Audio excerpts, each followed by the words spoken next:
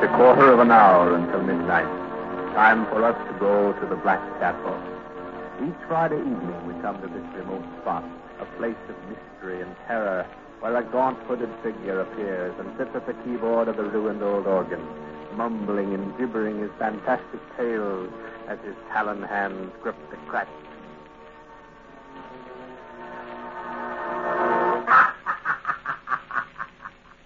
Little do they know. Little does anyone know the facts about the mahogany coffin. Yes, the mahogany coffin. Maybe you'll want one like it. Yes, maybe you'll want your coffin to be just like it. So soft and peaceful. Just the thing for a good night's sleep.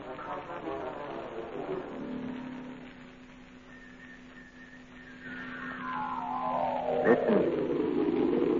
You hear the wind? It was just such a night when old Silas Digger died, with only the wind to mourn for him. Many of the town wits had great fun with Silas Digger's name, for that was what he did. He dug graves in a little cemetery on the edge of town. Silas was a good grave digger. The walls of the graves he dug were straight, and they never caved in while the funerals were going on. That's why the cemetery people had hired him, and not old Lou Higgins, the other applicant for the job. Silas was careful with his graves, but he was even more careful with his bed. Silas had worked in the graveyard so long, he wanted his bed to be more soft and comfortable than those many coffins he helped lower into the ground. So board by board, piece by piece, he built his bed, using only the finest of mahogany. Yes, heavy mahogany. It cost Silas the wages of many a grave digging just for the wood alone. But it was worth it. And it took Silas a long, long time to make his bed. He measured the boards of the foot and those of the head. They were the same length. He laid them across the frame of the bed and then joined them perfectly, completely covering the frame. The sideboards were built up high, so that when he was lying in the bed, he couldn't see out. Oh, now you're beginning to see, aren't you? Yes, Silas Digger's mahogany bed was to be his coffin. Silas was badly puzzled for a while. How could he fix his bed so that the foot and headboard would close down over him when he died? Then he worked it out. With his dying movement, he would touch a little spring, and foot and headboard would close down over him, and he would be in his coffin. But what about a grave big enough to hold the coffin? He must talk to the graveyard people on the morrow.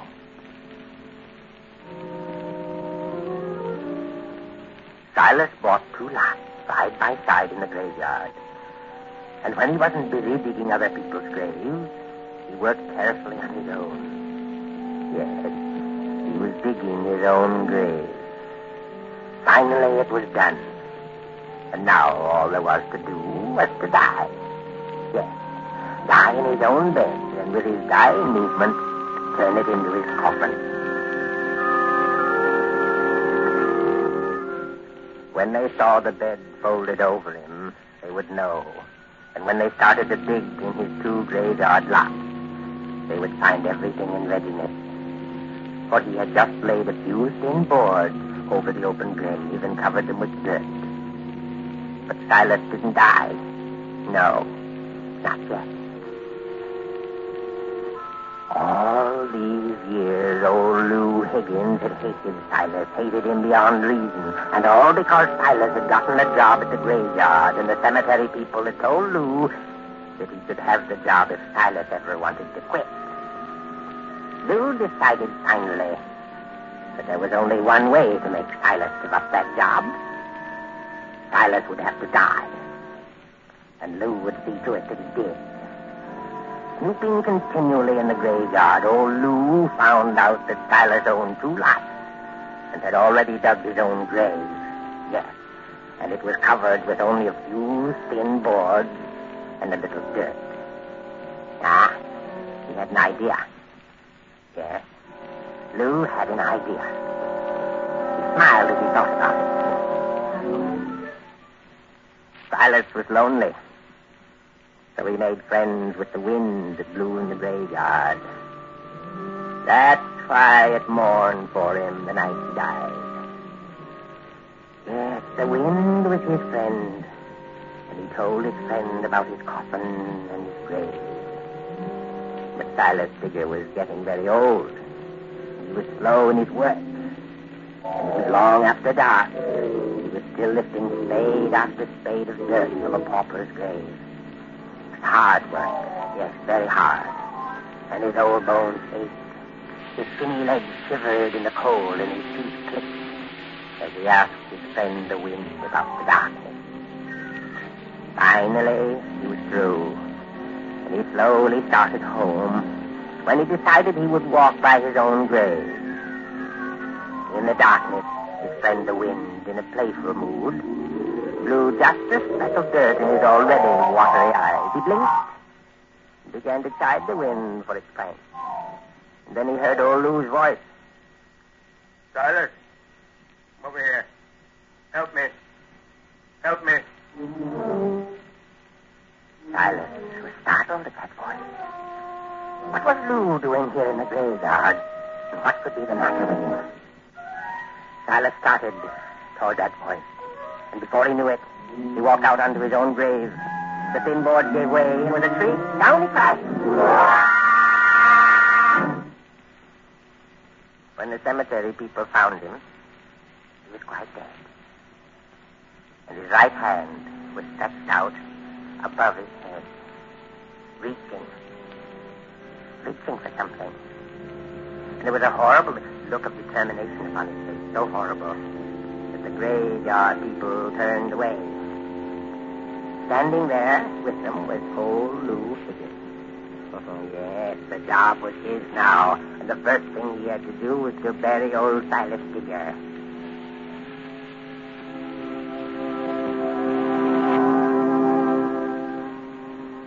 When he tried to put Silas into a little cheap pine coffin, he wouldn't fit. His outstretched hand made him too long. So Lou decided to bury Silas by standing him up in a corner of his grave and covering him with dirt.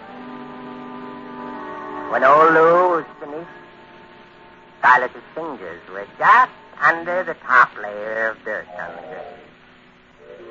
That night, about 2 hours after sundown, the wind began to blow. One little whirlpool of wind seemed more fierce than the rest, and it hovered a long while over a certain section of the graveyard. But no one knew that it was cleaning away the dirt from Silas Digger's body. No. No one knew but the wind.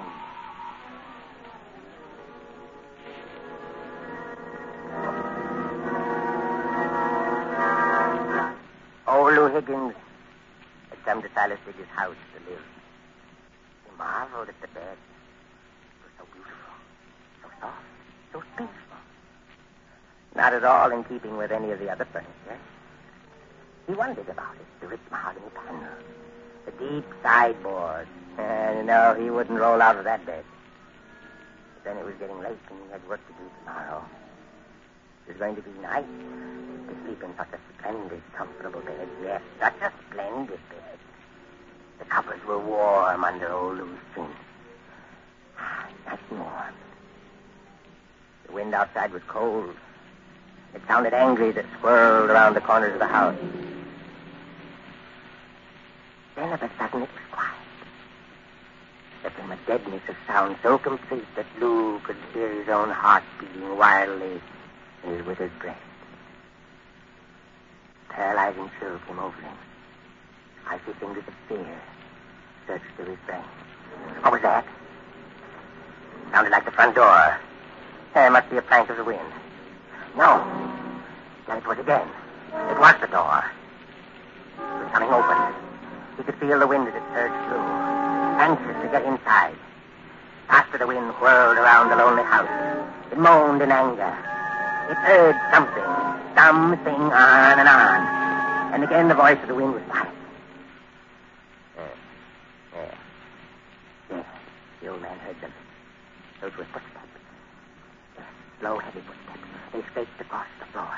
Then, after the log, and came steps. Then a crump. Now the steps came closer. A long, sickening scrape and a heavy crump. Something was coming to his bedroom door. Now no sound at all. The unearthly stillness that he could actually feel. His heart was pounding wildly, choking his throat. He couldn't breathe. He couldn't see. He could only wait and listen, his eyes straining out into the darkness. There was a sound. The doorknob was turning. Now the cat slid back in the lock. The old door squeaked slowly. Then came the wind.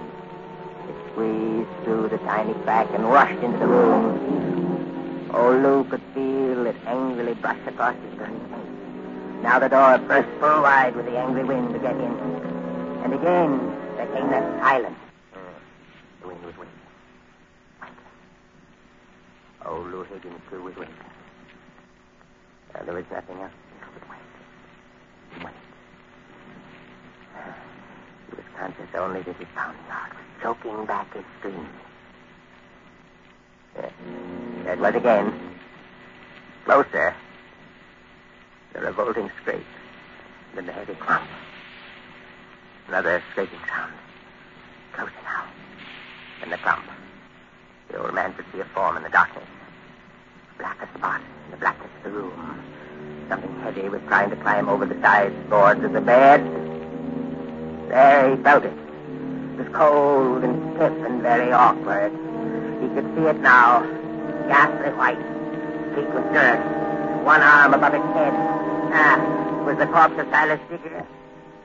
He found his voice as Silas fell across him. He screamed into the blackness. He screamed again and again as the dead body rolled across him. And then there was only the wind. Sighed a deep, long sigh, though it was a final breath released after a job was done. For as the wind rushed out of the room, the head and the foot of the bed slipped quietly together, leaving Silas Digger safe in his mahogany coffin. Safe. With company, too. Yes, with company.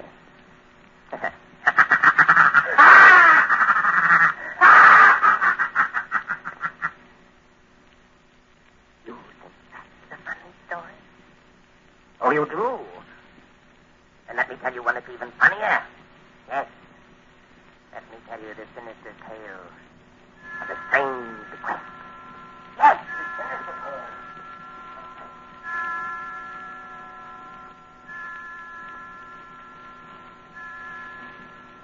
It is almost midnight. Time for the voice of the Black Chapel to recede into the void from whence it came. Each Friday evening at a quarter of an hour before midnight, we come to this remote place, the Black Chapel, and listen to the hooded figure who sits at the keyboard of the ruined old organ, gibbering his fantastic tales as his talon hands grasp a cracked key. Listen next Friday evening for the sinister tale of the strange bequest. This is the Columbia Broadcast.